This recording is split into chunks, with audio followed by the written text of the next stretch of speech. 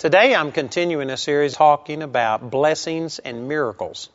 That's not a very catchy title, and it really doesn't give you a great insight into what I'm talking about. I'm trying to describe the different ways of receiving from God.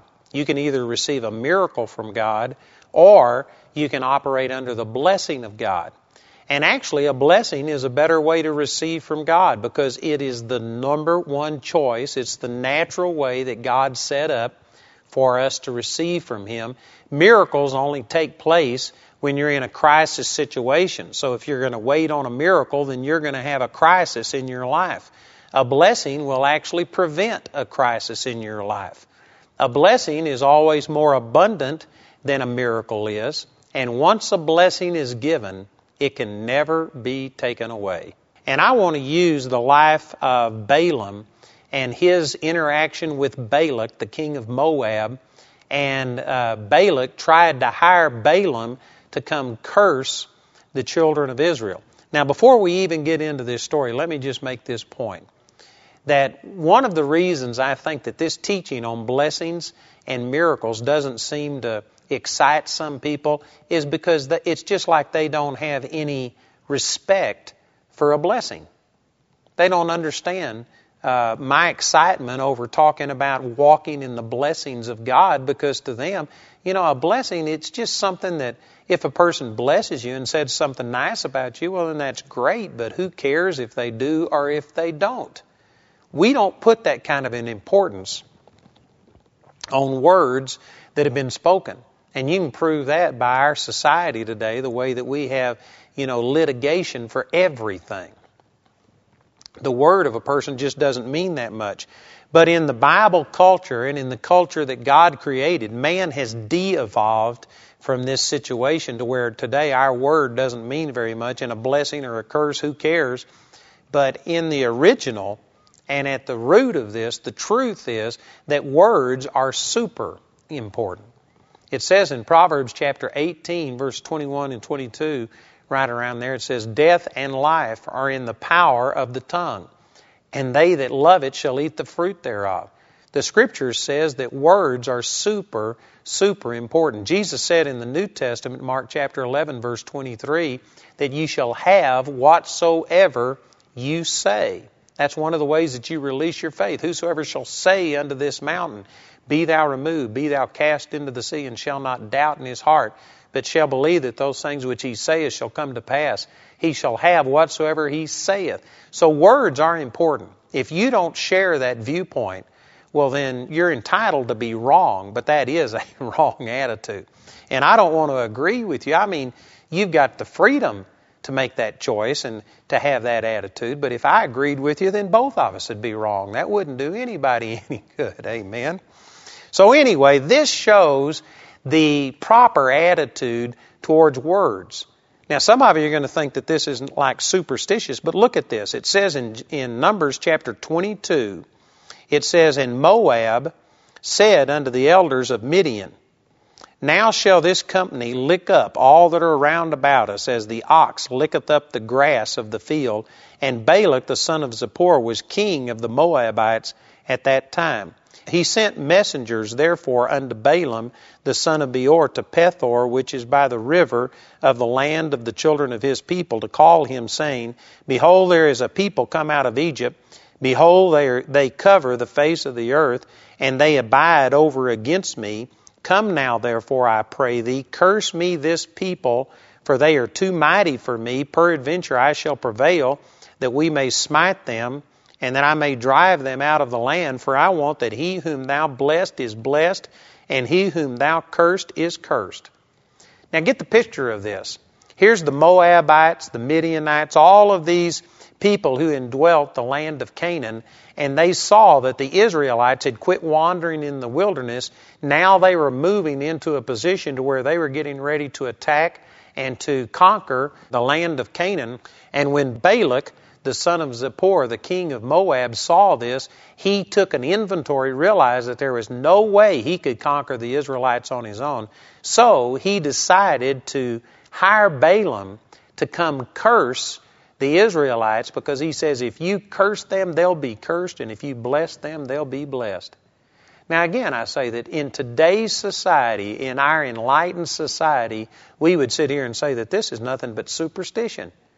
You know, it's not going to affect the outcome of a battle if you bless people or if you curse them.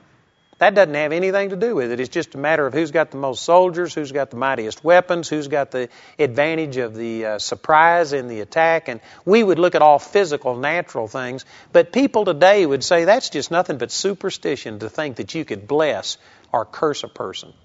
Well, you know what? Even in the New Testament, in Romans chapter 12, the scripture there says, bless and curse not. You know, this isn't just 4,000 years ago during this time that people were like that. Back during the time that the New Testament was written, the writer there in Romans chapter 12, which was the Apostle Paul, said, bless and curse not. You know, whether you realize it or not, words are important. And this whole instance that is related right here puts an importance on words, specifically words of favor spoken to bless a person and words of curses spoken to hurt a person. It puts a tremendous amount of weight on this, and that's the reason for this entire story. I'm wanting you to know that words are more important than what we realize. And I'll just go out on the limb here. I know that some of you will really get upset with this, but that's nothing new. But I'm telling you that they're more important than we realize in things such as the Iraqi war and other things that we do. You know, people just feel like that it's all free game to sit here and criticize and to say this and this is doomed, and we speak all of these negative things. When if you look at facts, I'm not saying that there aren't adversities and problems that we're dealing with, but you know what? I don't think anybody could call the Iraqi war a failure. Now, there are still challenges. We haven't solved all of the what they call insurgency. I believe it's more accurate to call it terrorist attacks and rebellion towards it. And anyway, I'm not trying to be political here, but I'm saying that how anybody could consider that war a failure is beyond me. Now, there are things that aren't resolved yet. There is still potential for that endeavor to fail. And you know, one way that it could fail is for people to start cursing it and speaking against it. Our words affect a lot of things. And you get millions of people listening to the same misinformation and speaking negatively and doing things, and it sets spiritual forces in motion. It can affect the attitude of the troops that are over there. And if they ever lose heart and feel like that they're beginning to fight a losing battle, I guarantee it's going to affect the outcome. I know this firsthand because I was in Vietnam. And, I went over there. I was fairly naive. I was only 20 years old, I think, when I went over there. And, you know what? I was over there thinking that we were fighting communism and trying to accomplish some things, which I still believe that there was a righteous, just reason for being there. But as I was in Vietnam is when they had the Kent State riots. And people began to riot, and they were actually killed by their government, and there became all these anti-war protesters. And all the information about that began to kind of filter back to us in Vietnam. And I saw the effect that it has upon people. I tell you what, I'm not trying to use this for an excuse to make a political statement, but I am trying to relate this to something that we can relate to. This isn't just superstition. Balak realized that, man, if he could get Balaam to come and curse the children of Israel, it would give him an edge. It would have power and impact. And whether you agree with that or not, I'm telling you that your words either speak life or death. They release death and life. And you need to make sure that the words you speak are proper words, and that's one of the things that we learn from this entire thing. Balaam was a man who had a reputation, and he said, I know that he whom you bless is blessed, and he whom you curse is cursed. And so Balaam was a man that understood the power of words. He understood that he had death and life in the power of his words.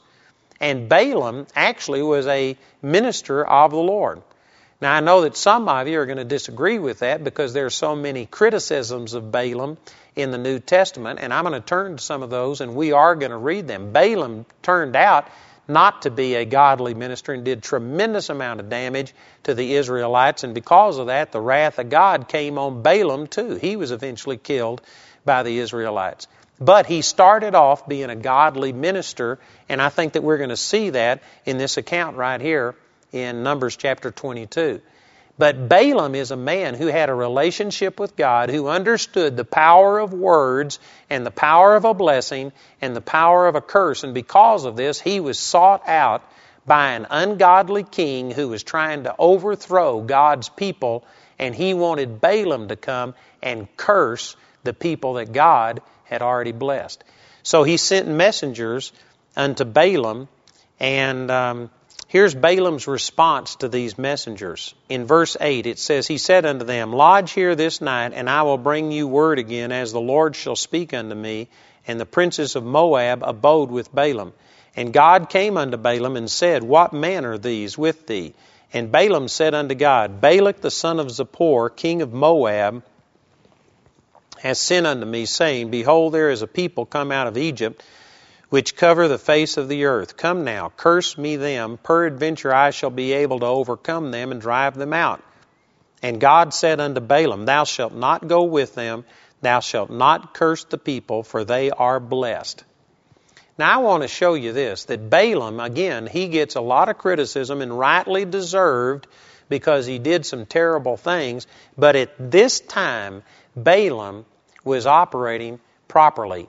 Balaam told the messengers, I can't do anything unless God gives me the okay to do it. He waited, he prayed about it, God spoke to him, and look at how Balaam responded to this instruction from the Lord. In verse 13, it says, Balaam rose up in the morning and said unto the princes of Balak, Get you into your land, for the Lord refuseth to give me leave to go with you. Up to this point, Balaam hasn't done anything wrong. Balaam was asked to go curse the Israelites. He said, I'll inquire about it to God. God told him no. Balaam obeyed God and told the messengers to go back. God didn't give me the freedom to do it.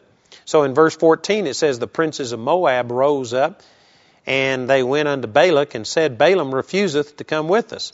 And Balak sent yet again princes more and more honorable than they, and they came to Balaam and said unto him, Thus saith Balak the son of Zippor, Let nothing, I pray thee, hinder thee from coming unto me. For I will promote thee unto very great honor, and will do whatsoever thou sayest unto me. Come therefore, I pray thee, curse me this people. Now this was quite an offer by Balak. He was offering him wealth, position, influence, all kinds of things. And I do believe that Balaam was tempted by this, but even at that, Balaam still had enough of a commitment to the Lord that look at what he said right here in verse 18. Balaam answered and said unto the servants of Balak, If Balak would give me his house full of silver and gold, I cannot go beyond the word of the Lord my God to do less or more. That's a perfect answer. You can't come up with a better answer than that. Up until this time, I believe that there was beginning to be a lust, a desire for all the reward that Balak was offering, but nonetheless he was still acting and saying and doing the right things. I mean, that's a perfect answer. If he gave me half of his kingdom, it doesn't matter. Nothing is going to move me to go beyond what God told me to do. In verse 19, he says, Now therefore I pray you, tarry you also here this night, that I may know what the Lord will say unto me more. Now, I believe that this is when Balaam began to go astray.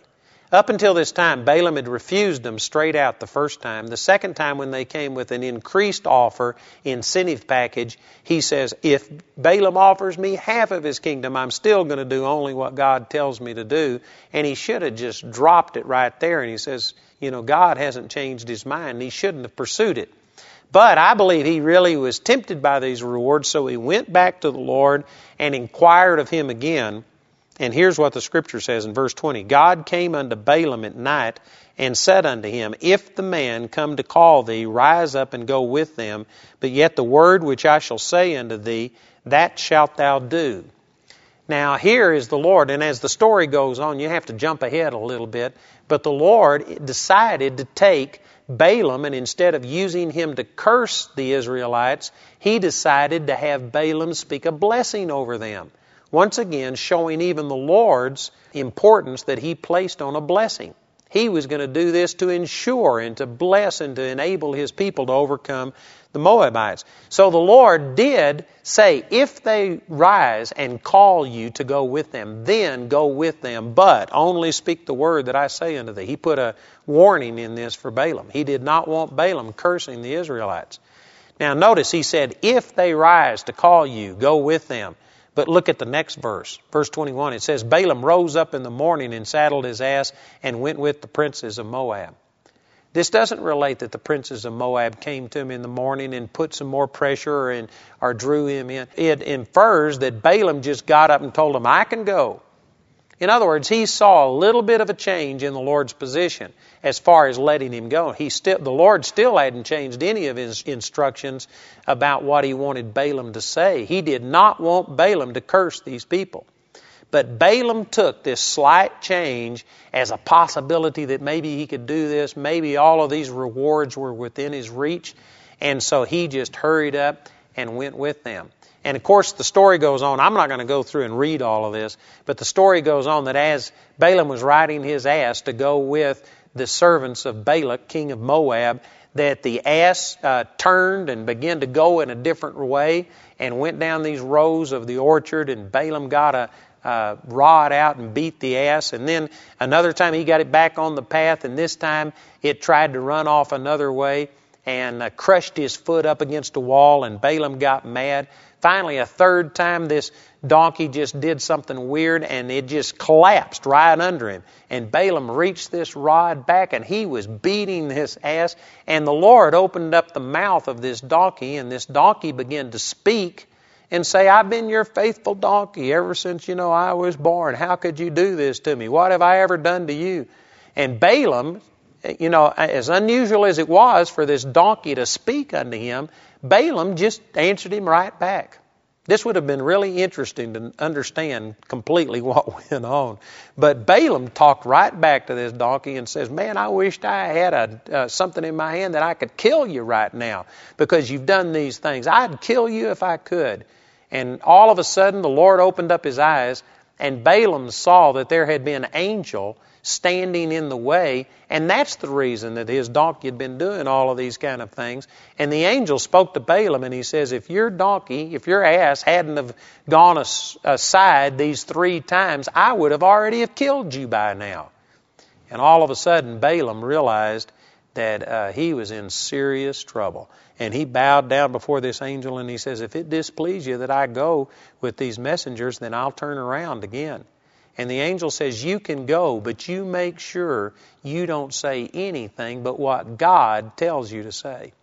This was God placing a very obvious, strong warning in the path of Balaam that he was treading on some thin ice here if he thought that God was going to allow him to curse the Israelites. He says, you better be sure that you only speak what God tells you to do. Now, this part of the story is familiar to most people, and when you talk about Balaam, most people believe that this right here is where Balaam missed it big time and what the New Testament Scriptures rebuke him for. Now, Balaam was wrong in this instance. I believe that God knew what was in his heart, and so that's the reason that you had this angel come that would have killed him and things, is because God knows us on a heart level, and He knew that Balaam was really being enticed and drawn into Balak's control, and he was, not wanting Balak to go and curse his people. Now, let me ask you this. Why did God even care whether Balak came and cursed his people? You know why? Because there was a power in the words of Balaam. Now, there's power in the words of everybody, but Balaam was a man who understood this so much so he had a reputation that whoever he blessed was blessed, whoever he cursed was cursed. And Balaam had power in his words, and God did not want that power coming against His people. Really, if you don't believe that Balaam had the ability to curse the children of Israel that would have affected their ability to enter into the promised land and to overcome these people, if you don't believe that that's even possible, that, words don't carry any power like that, well, then this was a tremendous amount of effort for God to go through for something that really didn't matter one way or the other.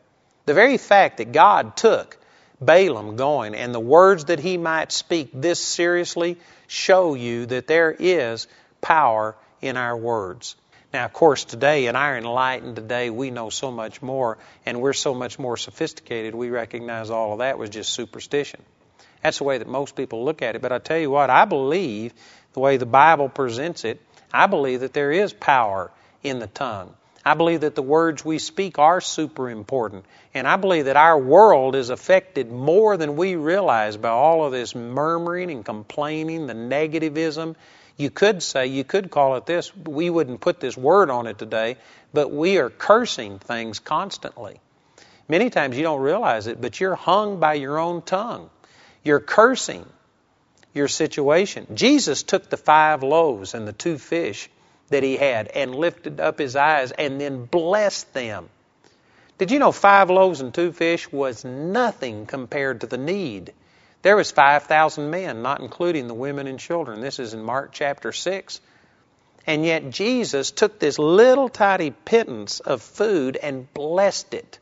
And because he spoke a blessing over it, it fed all of the people, and he had more left over when he was through than he started with. You know what we do with our little tiny bit that we have? We curse it and say, you're nothing. You'll never work. This is not sufficient. I can't meet the needs. And we speak words of death out of our mouth. You know, I know some people think, well, boy, this is just silly. It doesn't matter what words I say. Words don't affect anything. That's not what the Bible teaches. Matter of fact, the Bible said, let me just read a passage to you out of James chapter 3. This is in the New Testament.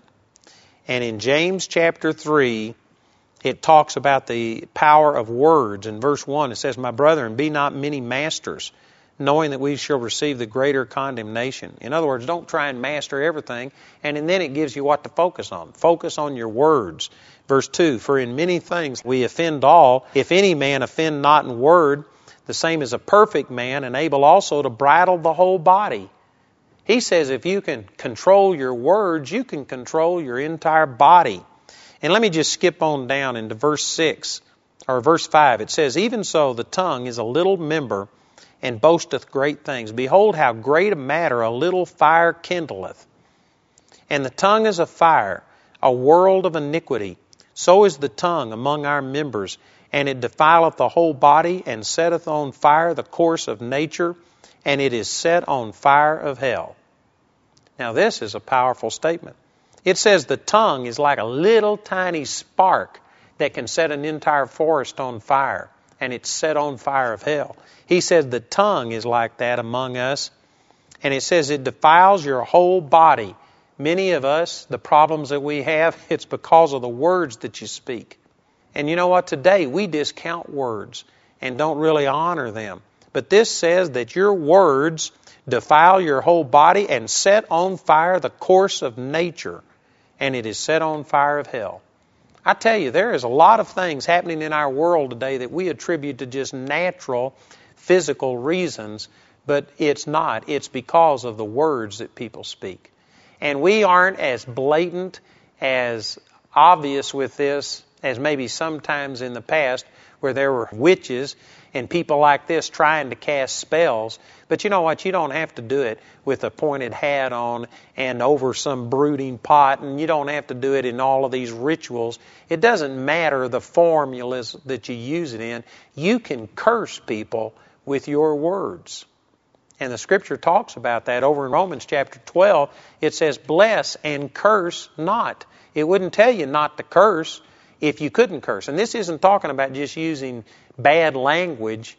It's talking about don't curse people. Parents curse their children all of the time. You're a idiot. Nothing ever works.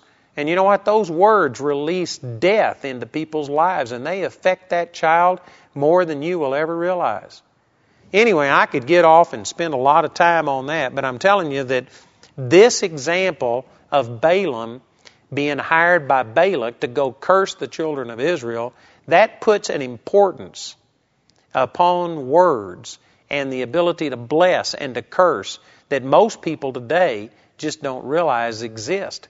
But it's not the Bible that's wrong, it's our thinking today that's wrong. And just because you don't realize the importance of words doesn't mean that they still don't have importance. Matter of fact, in the New Testament, Matthew chapter 12, Jesus said, "By your words you shall be justified, and by your words you shall be condemned." Every idle word that men speak out of their mouth, they will give an account thereof in the day of judgment. Now, you may not put that importance on words, but God does. And so anyway, your words are important. So Balak hired Balaam to go curse the Israelites. And notice what happened in the 23rd chapter of the book of Numbers. It says that Balaam went with Balak, and he told Balak, the king of Moab, to give him 7 animals. He offered them upon 7 different altars, sacrifices. And then it says in verse 3, it says, "And Balaam said unto Balak, Stand by thy burnt offering, and I will go. Peradventure the Lord will come to meet me, and whatsoever he showeth me I will tell thee." And he went to a high place. And God met Balaam and said unto him, "I have prepared 7 altars, and I have offered upon every altar a bullock and a ram." And the Lord put a word in Balaam's mouth and said, "Return unto Balak, and thus shalt thou speak." And he returned unto him, and Balak was standing by his offering that he had made, waiting on Balaam's response. And in verse 7, he took up this parable and said, "Balak, the king of Moab, hath brought me from Aram out of the mountains of the east, saying, Come, curse me, Jacob, and come defy Israel. How shall I curse whom God hath not cursed? Or how shall I defy whom the Lord hath not defied? For from the top of the rocks I see him, and from the hills I behold him. Lo, the people shall dwell alone, and shall not be reckoned among the nations." In other words, he was saying that they aren't going to be conquered. They aren't going to be just absorbed into some other nation. They are dwelling as their own independent nation. In verse 10, "Who can count the dust of Jacob and the number of the 4th part of Israel? Let me die the death of the righteous, and let my last end be like his." Now, of course, this wasn't what Balak, the king of Moab, had hired Balaam to do. He intended for Balaam to curse the Israelites, and instead, he had spoken this tremendous blessing over them. So look at Balak's response. Balak said unto Balaam, "What hast thou done unto me? I took thee to curse mine enemies, and behold, thou hast blessed them altogether." And he answered and said, "Must I not take heed to speak that which the Lord hath put in my mouth?" And Balak said unto him, "Come, I pray thee, with me unto another place, from whence thou mayest see them. Thou shalt see but the utmost part of them, and shalt not see them all, and curse me them from thence." In other words, what he's saying is, part of Balaam's blessing over the Israelites, he talked about that they are so numerous that they can't even be numbered. Let my end be like just a small portion of them. In other words, he was talking about how overwhelmed he was with their magnitude, the numbers of them. And so Balak thought that if he took them to another spot where he couldn't see the entire multitude of Israel, but instead, because of the lay of the land, he could only see just a small portion of the people, maybe he wouldn't be so impressed with how numerous they were, and he would be able to conjure up a curse instead of a blessing. So Balak brought him to another place, offered other sacrifices, and this time Balaam went back, and in verse 16, this is Numbers chapter 23, verse 16, it says, "And the Lord met Balaam, and put a word in his mouth, and said, Go again unto Balak, and say thus. And when he came to him, behold, he stood by his burnt offering, and the princes of Moab with him. And Balak said unto him, What hath the Lord spoken? And he took up this parable, and said, Rise up, Balak, and hear. Hearken unto me, thou son of Zippor. God is not a man that he should lie, neither the Son of Man that he should repent. Hath he said, and shall he not do it? Or hath he spoken, and shall he not make it good? Behold, I have received commandment to bless, and he hath blessed, and I cannot reverse it." Man, that is powerful. And one of the reasons for bringing this whole instance with Balaam up is to illustrate the importance of a blessing, to show how people viewed it back in those days. But also look at this. Here is Balaam, who is the person who was recognized throughout not only Moab, but all of these nations as being a man in touch with God, and his words were so powerful that if he spoke something positively over a person, they were blessed. If he spoke something negatively over a person, then they were cursed. He had a reputation. This was a man whose words counted, and yet he could not turn God away from the favor that he had already spoken over this nation of Israel. And I really love this, verse 19. God is not a man that he should lie, neither the Son of Man that he should repent. Hath he said, and shall he not do it? Or hath he spoken, and shall he not make it good? You know, this is like the scripture over, and I believe it's Psalms chapter 89, verse 34, where the Lord says that the words that have gone forth out of my mouth are like a covenant, and that he will not break that covenant that has gone forth out of his lips. You know, when we say things, sometimes we intend for our words to be taken seriously, but a tremendous amount of time we just say vain words that we aren't expecting anybody to hold us to them. But even if we say something and mean it, then if it turns out that that is going to be to our disadvantage, often you'll find people that just say, whoops, sorry, time's out, King's X, I didn't mean that, do over. You know what, we just retract our words and do things like this, but God says, my covenant will I not break, nor alter the thing that has gone forth out of my lips. When God says something, He never says anything in jest. He never says anything that He has to take back. When God says something, it's a covenant. It's a signed contract. And Hebrews chapter 1, verse 3 says that God upholds all things through the word of His power. He was talking about all things in creation. Creation is literally held together by the integrity of God's Word. If God was to ever break His Word and have to say, whoops, King's X, I take that back, I didn't mean that, then the entire universe would self-destruct. The very fact that the world is still in existence is proof enough that God has never had to take back a single word that He's ever said. God's words are binding. And so this is just saying that same thing, that God is not a man that He should lie, neither the Son of Man that He should repent. If God says it, and this was talking specifically about a blessing over God's people, when God pronounced that, it's done. That's settled. End of story. There is not going to be a change in this. And in verse 20, this is Balaam speaking, and he says, behold, I have received commandment to bless, and he hath blessed, and I cannot reverse it. Now you got to remember that this is the man that in that part of the world was considered the most influential person, that when he blessed anybody, they were blessed. When he cursed anybody, they were cursed. This man had power with God, great influence, supernatural ability flowing through him, and yet he couldn't change God on this issue. And you know, one of the great things about this whole passage is that it's showing us that once God's blessing is released in our life, it can't be reversed either. And the good news is, I'm going to be getting into this as we continue more into this series and enumerating what some of these blessings are, but God has placed blessings on your life. You are blessed to the max. If you are a born-again, Spirit-filled Christian, you have a blessing, the divine favor of God spoken over you that ought to affect every area of your life, physically, financially, socially, emotionally. Every area of your life ought to start reflecting the abundant life that God has for you. He's spoken those blessings over you, and they cannot be reversed. It's not that this only works for some people. It actually is available to all born-again believers, but it's only manifest in some people's lives, not because God has retracted it. See, that's one of the things that this is teaching us, that once God has spoken a blessing over you, He never takes it back.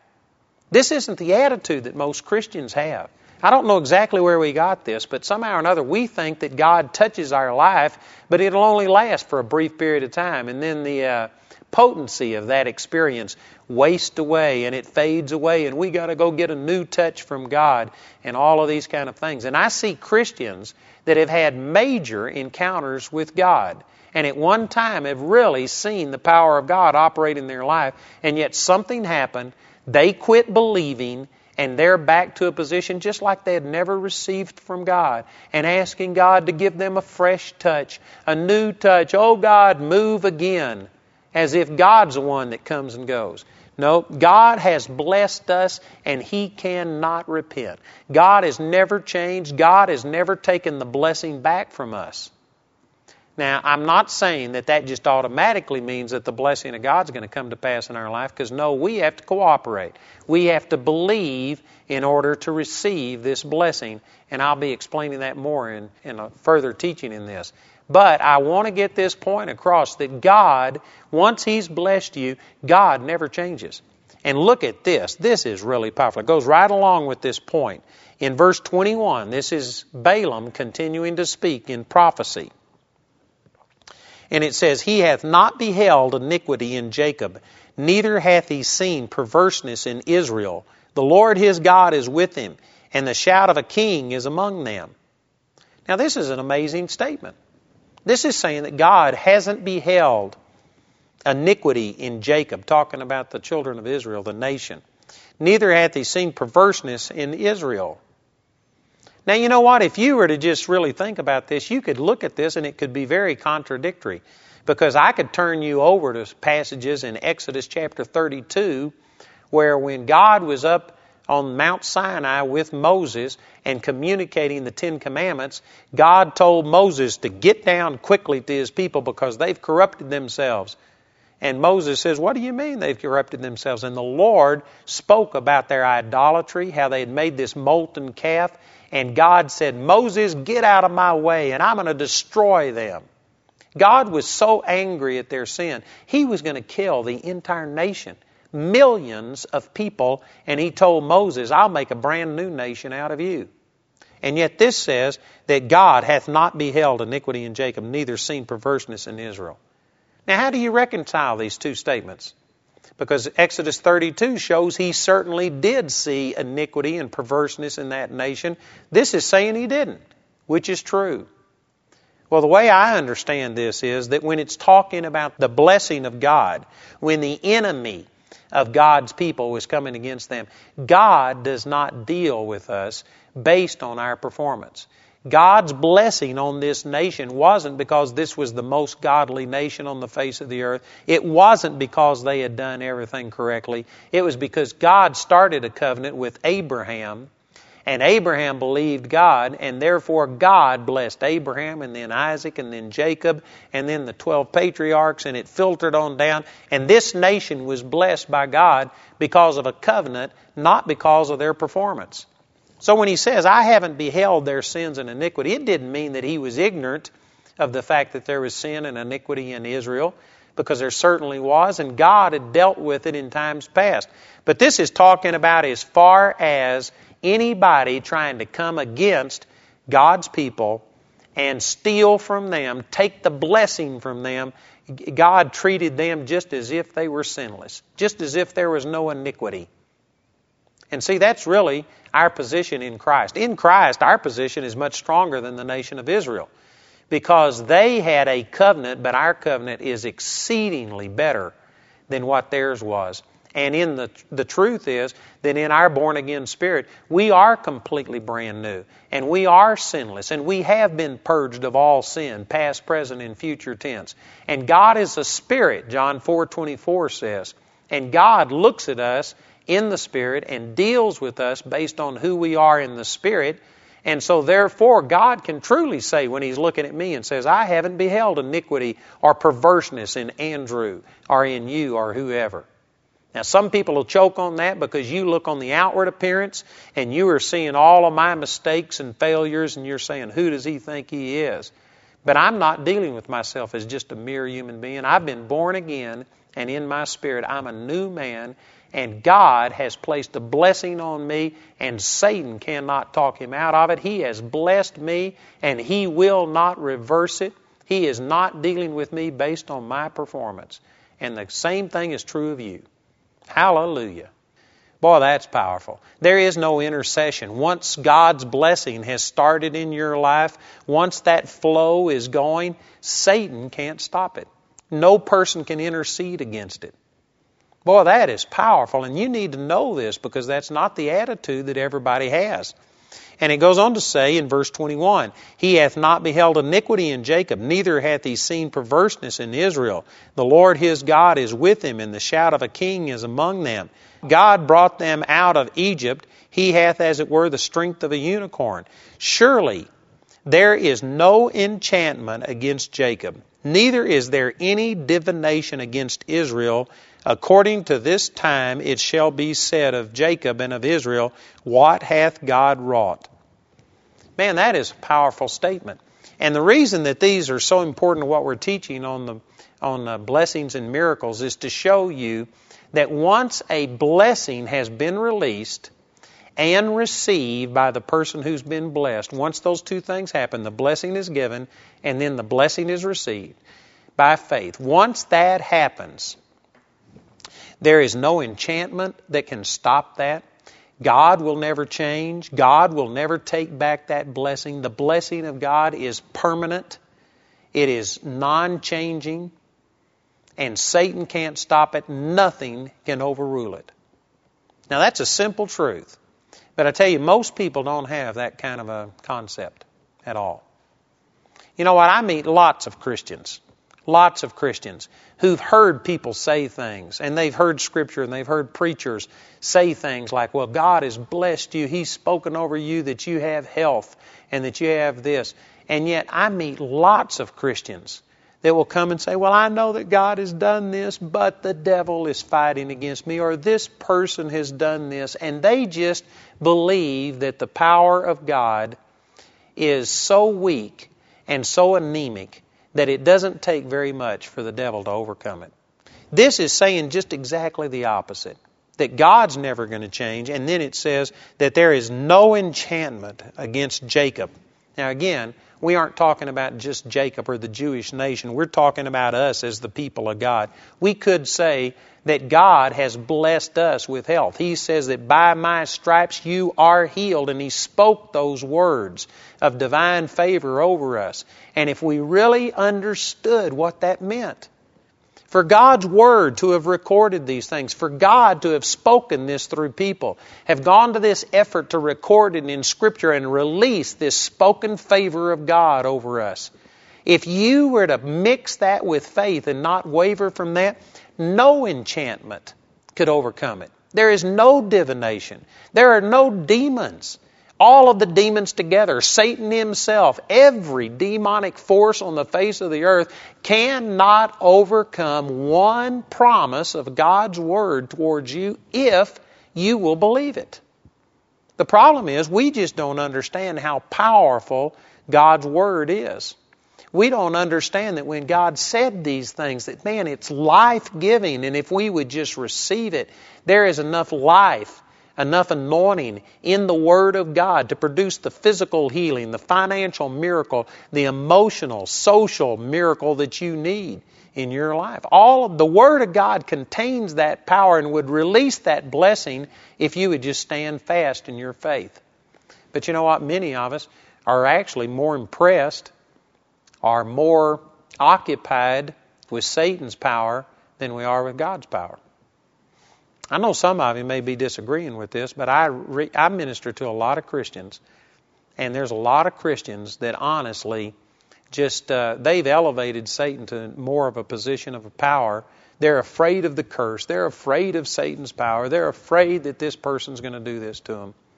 You know, I had R.W. Shambach one time. We have never been real close friends, but we've held some meetings together, and I tell you, I've really enjoyed this guy, and I just respect him in a lot of ways. And again, you know, there's a lot of difference probably in some of our doctrine, but nonetheless, he loves the Lord, and I've gotten a lot of good things out of R.W. Shambach. He's been a blessing to me. And I remember him telling a story about a woman that came to him and said, would you please pray for me that I could find a new place to live? And Shambach said, well, why do you want a new place to live? And this woman says, well, my neighbor is a witch. And she comes out late at night and sprinkles powder in front of my door and does these chants. and does these things. And she says, because of that, I'm just experiencing all kinds of physical, emotional problems, and my finances are hindered, and I just need to move and find a new place. And Shambach said, no, I won't pray for you. And the woman was just shocked. Well, why wouldn't you do that? And he says, if anybody ought to move, it ought to be the witch. He says, you're the one with the power of God. You're acting like you don't have any power. He that's in you is greater than he that's in the world. So he whispered in her ear and says, I tell you what to do. So that woman went home. And that night she turned out her lights like she went to bed, but she was hiding inside her front door. And she waited until she heard this witch come out and sprinkle this powder on the floor. And then she started doing this chant and doing her curse in front of this lady's door. And what this woman did was just pull that door open, turn the light on, kick her shoes off, and started dancing right in her stocking feet, right in the midst of this powder, and praising God for the fact that He was greater than any curse that the devil could put against her. And she came back and told Shambach that within the next 24 hours, that witch moved out of her apartment and was gone. Now, see, that's the right attitude. And that's an attitude of a person. See, Shambach had to help this woman to see it, but the point was that we're the ones who are blessed. Now, I've been saying all of these things to say that there is power in our words. And there is curses that people speak. And those things do exist. I'm not discounting that they do exist. But I'm just saying that they don't have power against you if you understand the power of a blessing. If you understand that the blessing is so much greater than the curse, then just like Balaam here, you'll have to come back and say that God hath blessed and I cannot reverse it. That there is no enchantment, there is no divination, there is nothing that can undo the blessing of God. If you would look at things this way and take God's Word and find the blessings, the promises that He has spoken over us, how that by His stripes we're healed, how that whatever we set our hand unto will prosper, how that we're above only and not beneath, we're the head and not the tail, that we'll lend but we will not have to borrow. If you would just take all of these blessings, that none of us would ever be barren, none of us would ever miscarry our young, that everything we do is blessed. And you just take these spoken favors of God, and if you really went to believing it and release the true power that's in the blessing of God through faith, then you know what? It wouldn't matter if Satan himself was your next door neighbor. You wouldn't have to worry about it, because the blessing of God is that much stronger than anything the devil's got to offer. Man, that's powerful. If you could just gain this confidence that once God has blessed you, Satan, no force, nothing can come against this. I tell you what, it would make you emboldened to stand against the devil and to stand against the people that Satan uses to try and intimidate you and to do things.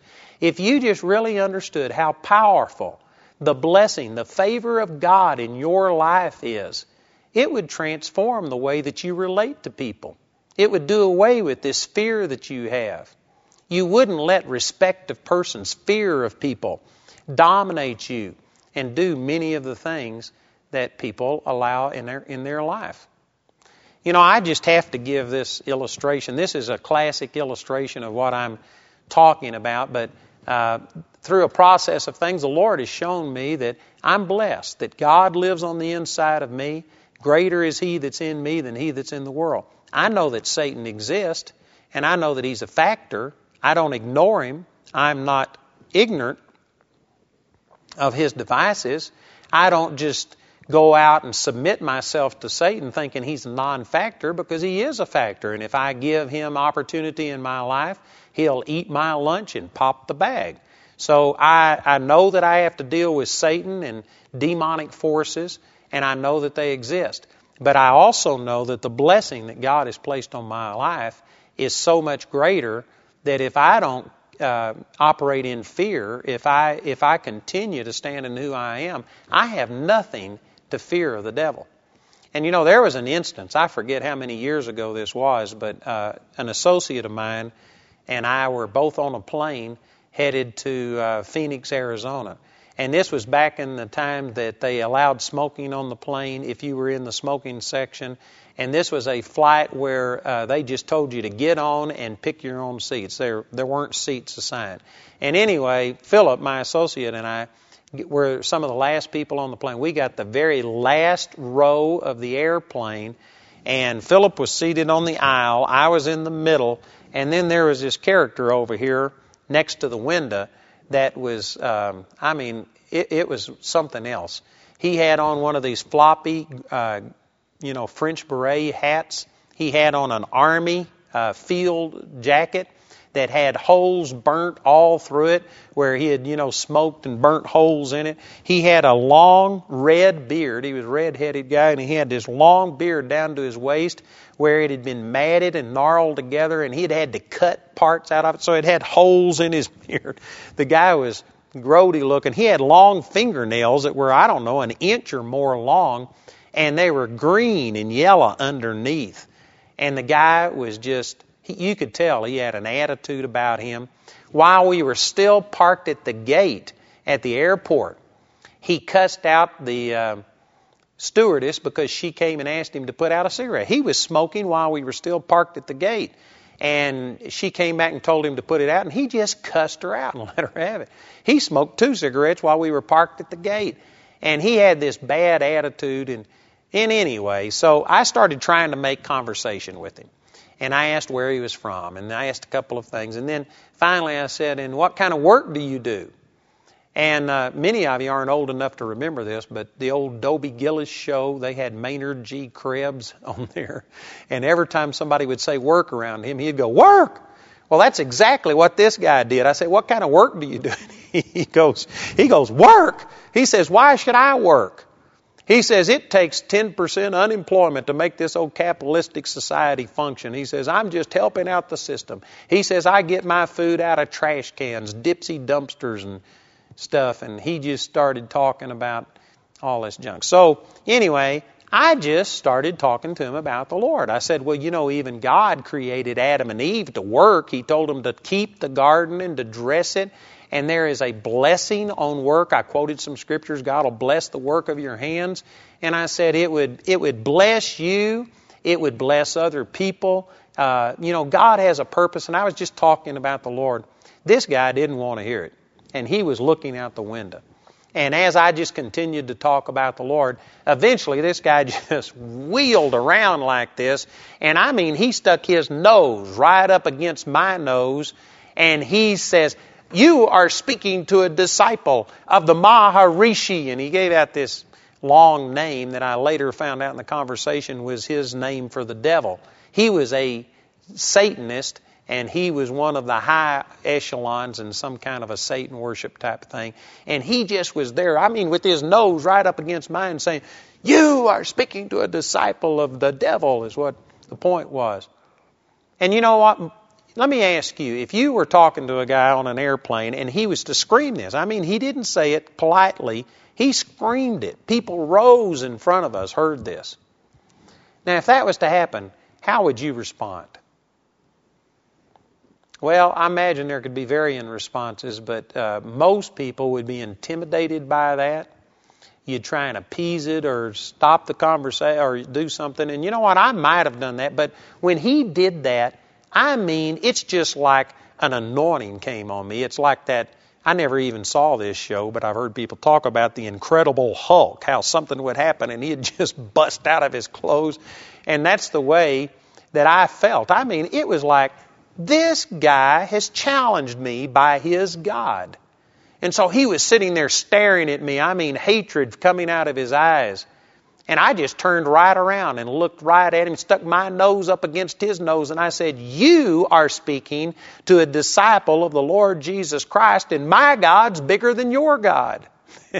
And you should have seen what happened. He was sitting there with all this hate and intimidation and fire in his eyes. But when I stood up and proclaimed my God, and that my God was bigger than his God, that intimidation turned to total terror. This guy freaked out. He jumped up in his seat and put his back up against the window and, was smashed up against the window and started barking like a dog and hissing at me and doing all these things. And I mean, it scared the devil out of this guy. This guy was just freaking out. It was so funny because there was these two little Filipino or Asian type ladies that were in the seat in front of us, and they're short. And so all of this commotion going on behind them, they turned around, and I remember seeing their eyes come up that seat like that. And when they saw this guy up in the seat like this and barking and doing these things, there was about 6 rows in front of us that just vacated. I don't know where they went. They were gone during the entire flight. This was an hour and something flight, and they were gone the whole time. The stewardesses never came back. Nobody did anything. Philip, sitting next to me on the row, was praying in tongues as fast and furious as he could go. He just knew we were going to have an exorcism right there in that plane. But anyway, the battle was on. And this guy, once I saw that I had him on the ropes, I just started in on him. And I said, boy, your God's a loser. Your God's a zero with the rim knocked off. He's nothing. I said, who would want to serve your God? You told me you live out of dipsy dumpsters. You eat trash for food. I said, you stink. You smell bad. Who would want to serve your God? And this guy I love my Satan. I'd die for my Satan. And I said, you already have. You're dead and don't know it. And I just poured it on this guy. And anyway, about halfway through the trip, he got up, went to the restroom. He did something in there, and when he came back, he was whistling and acting like nothing had ever happened. And he was just acting normal. And then he looked over at me and he says, beautiful day, isn't it? And I said, man, with Jesus, every day's a great day. And boom, there he was back up in the seat up against the wall again. And he started saying, I can curse you and I could kill you. He says, I don't do these animal sacrifices. He says, I have cursed, I forget how many people, I think now it was 6 people or something. He says, I've cursed them, they've died, we've cut out their heart and offered human sacrifices. Now, whether this guy had actually done it or not, I have no way of knowing, but he was claiming that, and he was saying, I'll curse you and you'll be dead in 24 hours. And you know what I did? Based on this principle that we're talking about right here, that the children of Israel were blessed, and that Balaam had been hired to curse them, and he tried, but he says, God isn't a liar. He can't repent. It won't happen. There is no enchantment, there's no divination that can overcome the blessing of God. Based on this truth, I looked that guy right in the eye and I said, I dare you. I said, curse me right now. Go ahead and try it. I said, God will turn your curse into a blessing. And I quoted Proverbs chapter 26, verse 2, where it says, the curse causeless shall not come. I said, you curse me and it'll come back on yourself. And this guy just freaked out again. And anyway, my point in telling that whole story is to say that, see, if you would understand what it means to have God speak over you that you're the head and not the tail, to say that releases divine favor. That is a blessing. And the blessing is greater than a curse. Nothing can stop that. Nothing can keep the blessing from God from operating in your life except you. If you stand your ground and understand the importance of a blessing, nothing can overcome the blessing. The blessing of God that's been spoken over you is one of the greatest things that have ever happened, and that's what this Bible is full of. This Bible is full of the blessings of God. Now, it's also got curses in here. But the good news is, and let me read this verse to you because this is essential that you get this. But out of Galatians chapter 3, and let me find the exact verse here. In verse 13, it says, Christ hath redeemed us from the curse of the law, being made a curse for us, for it is written, cursed is every one that hangeth on a tree, that the blessing of Abraham might come on the Gentiles through Jesus Christ, that we might receive the promise of the Spirit through faith. So, yes, this Bible is full of blessings and curses, but all of the curses of the Old Testament law have been placed upon Jesus, so that now the curses for the New Testament believer are removed, but all of the blessings of the Old and the New Covenant are now still in effect.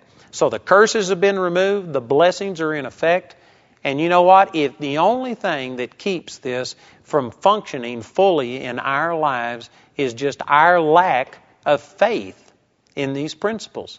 Most of us don't know about how powerful a blessing is. You know, when the Lord first started revealing these things to me, I remember one of the things that happened was that the church that I was attending at that time, they had a greeter there named Ralph Lloyd. And this guy was just a good friend of mine. He was just a great guy. He's a really happy guy. He was probably at the time, I think, in his 60s. And he was just a real friendly guy, and everybody liked Ralph. And anyway, there was a couple of weeks where Ralph wasn't at church. I got to inquiring about it, and it turned out that he had had pneumonia, had been in the hospital, and they'd released him from the hospital, but he was still feeling so bad that he couldn't come to church, and he was having trouble breathing, and he had all this mucus in his lungs. And so I prayed about it some during the week, and when I went to church on Sunday, he still wasn't there. So that was his third week gone. And I decided to go over and visit him. So I went over, he was living in a trailer home. I went and visited him and his wife and was talking to them and telling them about, how I believe God wanted them to be well. And he just broke down and started crying. And he says, I know God wants me well. He says, I can't understand why other people have been healed. And I've even prayed for other people. I've been healed myself, and yet this time it's just holding on. And he was really discouraged by it. And so taking the teaching that God had shown me about the power of a blessing, I took that same truth. And you know what I did? I just cupped my hands over his chest. Now, I'm not saying you had to do it this way, but this is just the way I did it. It's what I felt like doing, and it's the way I released my faith. It worked. I cupped my hands over his chest, and I spoke to his chest. And I commanded that phlegm in his chest to come out of those lungs. I commanded those lungs to start working. You know what I did? I blessed them. I blessed it, and I broke the curse. I said the blessing is stronger than the curse, and I just released this into his chest. Did you know while I was speaking that over him and blessing him, he began to start coughing. He had to go and get, I think it's a paper towel or Kleenex or something, and he started coughing up all this phlegm. It didn't look very good. And anyway, he just got to coughing so badly that his wife said, we're going to have to go. And so I was in their home. It was me that had to go. So I just said, good to see you. I believe everything's working out. And I left. I saw her the next Sunday. And they said that within 10 minutes of me doing that, after I'd left their home, he had coughed up all of that stuff. His lungs were completely normal, and he didn't have another problem. And I couldn't tell you exactly how long ago that's been, but it's been close to 20 years ago. And I know 15 years ago I saw him, and he's still doing good. Hadn't had any problems out of that. And the point that I'm making is that's the power of a blessing. See, this fits right in with a lot of the other things that I teach on speaking unto your mountain out of Mark chapter 11, verse 23. It's not just the fact that you speak to the mountain, but it's the fact that you are speaking God's divine favor. You are speaking that by His stripes I am healed. He has met all of my need according to His riches in glory by Christ Jesus. He became poor so that I might be made rich. And you speak these blessings. Speak them out of your mouth and talk to these things. And when you do, the blessing is infinitely more powerful than the curse. And you get these results that we're talking about here. Let me go ahead. I need to finish this story about Balaam, but we've already talked about 2 times he offered sacrifices. He went and entreated God and asked God to give him permission to curse the Israelites so that he could do what Balak wanted him to do and therefore receive the reward, and God wouldn't do it. So finally, look at this response of Balak. I really like this. In verse 25, this is Numbers 23:25. It says, And Balak said unto Balaam, Neither curse nor bless them at all. In other words, he brought Balaam to curse the Israelites. Instead, they'd gotten 2 blessings from him. He says, you know what, it'd be better if you just say nothing. And so, it says that Balak, in verse 27, said unto Balaam, Come, I pray thee, I will bring thee unto another place. Peradventure it will please God that thou mayest curse me them from thence. And Balak brought Balaam unto the top of Peor that looked towards This other place I can't pronounce. And Balaam said unto Balak, build me here 7 altars, and prepare me here 7 bullocks and 7 rams. And Balak did as Balaam had said, and offered a bullock and a ram on every altar. And look at this in chapter 24, verse 1. It says, and when Balaam saw that it pleased God, pleased the Lord, to bless Israel, he went not, as at other times, to seek for enchantments, but he set his face towards the wilderness. And Balaam lifted up his eyes, and he saw Israel abiding in his tents, according to their tribes. And the Spirit of God came upon him, and he took up this parable and said. And then basically the whole 24th chapter is just Balaam speaking blessings over the nation of Israel. And he even talks about a Messiah coming. He calls him Shiloh, and that he's going to rule the nations. And God spoke through this prophet Balaam and prophesied a prophecy that came to pass, and just tremendous results. And here's the end results of all of this. Down in the 24th chapter, Balak, the man who had hired him to do this, got so mad that he smote his hands together, is what it says.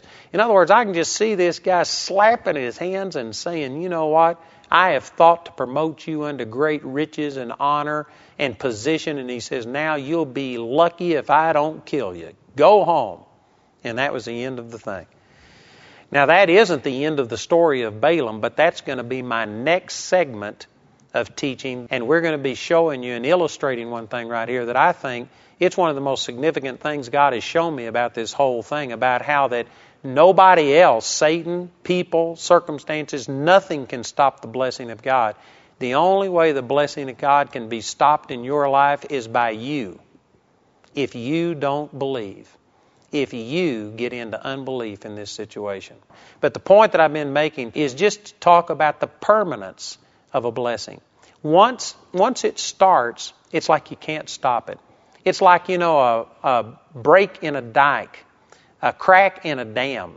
Once that thing weakens and once the water begins to start trickling out, it's just a matter of time until that entire thing's going to go, and then this huge flood comes. And that's the way it is. Once God's blessing begins to start flowing towards you, it'll never stop unless you stop it. And I don't believe that if you've understood this properly, you ought to want to stop the blessing of God. Once God gives it, God is not a man that he should lie, neither the Son of Man that he should repent. If he blesses, he will not repent of that. God is not going to change. There is no enchantment, there's no divination that can come against it and stop it. Once that blessing has been given, it's there until you stop it by not believing and trusting in it. But if you could understand from God's standpoint that the blessing of God, once it's spoken, it never changes. I've used a number of things to illustrate that. We've talked about Balaam trying to curse the children of Israel and how that God would not bend. There was no way that he could be changed. We talked about Abraham. And Abraham was a man that God blessed. And that blessing in his life, it just continued to function, even when Abraham didn't function properly. Now, this is another major point, and I've alluded to this, but I just want to spend a moment or two on this because the society, the Christian world that we live in today has wrongfully taught that the blessing of God, they may not even use that terminology, but that's what I'm talking about. The blessing of God is limited by your holiness. You have to live holy and to do all of these things in order to receive the blessings of God. You can definitely see that that's not true in Abraham's life. Abraham, in the 12th chapter of the book of Genesis, received the blessing of God over him, and God said he would bless him, make his name great, and make him a blessing, and in him all nations of the earth would be blessed. God would bless whoever blessed him, curse whoever cursed him. And it was in that same chapter, Genesis chapter 12, where Abraham went down into Egypt because of a famine and lied about his wife being his wife. He was willing to let Pharaoh take Sarah into his harem and commit adultery with Abraham's wife so that Abraham could save his own neck. Abraham was wrong, and yet God's blessing didn't quit functioning in his life. As a matter of fact, God appeared on Abraham's behalf, and instead of rebuking Abraham, rebuked Pharaoh, who actually was innocent. Matter of fact, when God challenged Pharaoh in this dream, the Lord spoke to him and he says, Lord, I did this in the innocency of my heart. Didn't he say that she's my sister? And the Lord responded by saying, I know you did it in innocency of your heart. That's the reason I've warned you. But instead of God rebuking Abraham, God rebuked Pharaoh and saved Sarah from being taken by Pharaoh and his harem. And it not only gave back Abraham his wife, but gave Abraham all of these riches and manservants, maidservants, cattle, camels, all of these kind of things. He came out of that deal better off than he was before, and he was 100% wrong. Now, is that saying that God approved of what he did? No. But God had made a covenant with him. God had placed a blessing upon him. God had said, I'm going to cause whatever you do to prosper. I'm going to bless you. I'm going to make you exceeding great. And whoever blesses you will be blessed. Whoever curses you will be cursed. That was the covenant that God made with Abraham. And you know what? That stresses the permanence of the blessing. Even though Abraham didn't cooperate with it all of the time and do everything right, God still blessed him. Abraham and Sarah got anxious and tried to help God bring this promise to pass about having a promised seed. And what happened? They went in to Sarah's handmaid, Hagar, and Abraham had sexual relationships with her. And she had a child named Ishmael. He was the father of all of the Arab countries. The whole Arab-Israeli conflict started through Abraham and Sarah's self-will and impatience. You know what? That was wrong. And God told him it was wrong. And there's just no way to whitewash that. It was a mistake on their part. And yet, did you know that it didn't stop the blessing of God from working in Abraham's life? Abraham began to be blessed. Matter of fact, Abraham was so blessed that when finally the promise came that they were going to have the promised son named Isaac, Abraham immediately interceded to God and asked that Ishmael, the son that was born to Hagar, would still live before God. And God said, I will bless Ishmael for your sake. The blessing and the favor that God had put upon Abraham's life extended even towards this son that God never intended. I don't guess it was an illegitimate son in the sense that in those days they were allowed to have multiple wives and have children of handmaidens, servants, and things like that. But it certainly wasn't God's will for that union. And yet God went ahead and blessed him because of the favor that was on Abraham's life. And even though he wasn't the promised seed that God had been promising, he was still his seed. And God said, I'll bless your seed and make them great. So God blessed Ishmael for Abraham's sake. Here he was still reaping the benefits of the blessing even when he was out of God's will and not doing things God's way. And you know what? Abraham wasn't the quickest learner either, because right before, the year before Isaac's birth, which was the promised seed, when Abraham was 100 years old, the year before that birth, Abraham went down to Gerar and stayed in the country where Abimelech was the king because of another famine, and he did this same thing and lied about his wife and said, she's my sister. And he allowed Abimelech to take Sarah into his harem, and he was about to consummate the marriage when all of a sudden God spoke to Abimelech and showed him that he was cursed and that all of his wives had ceased bearing and that God wouldn't bless them anymore unless he returned Sarah back unto Abraham. And God had to tell Abimelech that Sarah was Abraham's wife.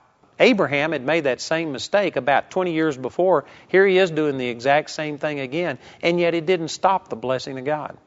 Now, my point for recounting all of this history is to challenge this belief system that even if God does have a blessing, and even if God does want me to prosper in all of these different areas, I just don't believe that I could ever receive it because I'm not worthy, and I haven't done this and this and this. You know, if you really study the life of Abraham, there is just no way that you could come up with that doctrine. The blessing of God on Abraham's life wasn't because of any holiness on his part. You know what caused the whole thing? It's listed over there in Genesis chapter 15, verse 6. After God had made all of these covenants and spoken these things to Abraham, said, Abraham, if you can count the stars in the sky, or count the grains of sand on the seashore, so shall your seed be. God promised him blessing, favor, not based on any conditions. If you will do this, if you will do this. Nope, there was no ifs, there was no buts, there was no conditions. It was an unconditional covenant. He says, I will bless you. I am going to do this. And it says in Genesis 15:6, Abraham believed God, and it was counted unto him for righteousness. It was imputed unto him, is what it says over in Romans chapter 5. And so God saw Abraham's faith and trust in the promise that God had made to him, and it was because of that faith that God moved in blessing in Abraham's life. That's it. And I tell you, it's important that you understand that because, again, our church world today has cheapened all of the blessings of God by saying, oh, yes, God can do this. He might even want to do it, but it won't work for you because you don't deserve it. If you are going to receive the blessings of God, you got to do this. And they have tied God's blessing to your performance. And the moment you do that, you are destroying any confidence that you could ever have that you will really function in the blessing of God. Abraham didn't get the blessings of God because of his performance. It was in spite of his performance. And it was simply because he believed what God had said. You know, you may not be the most righteous person around, but if you could go to the Word of God, find the promises, which are the blessings, the favor of God that has been spoken over you, and then put faith in it. Release your faith. I tell you that these blessings would come in your life because of God's grace and not because of your holiness. Now, does this say that it's unimportant how we live? No, that's not what I'm saying, because your faith is going to be affected by how you live.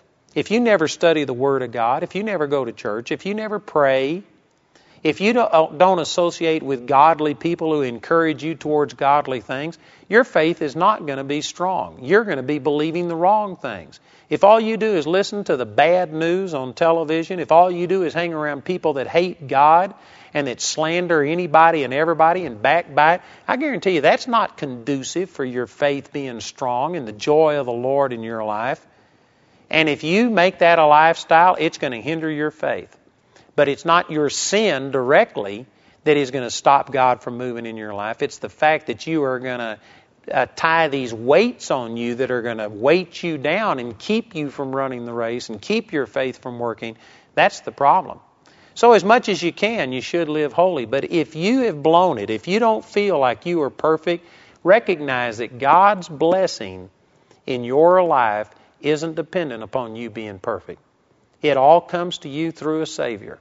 And God has placed His blessings on you not because you deserve it, but because you have put faith in a Savior, the Lord Jesus Christ.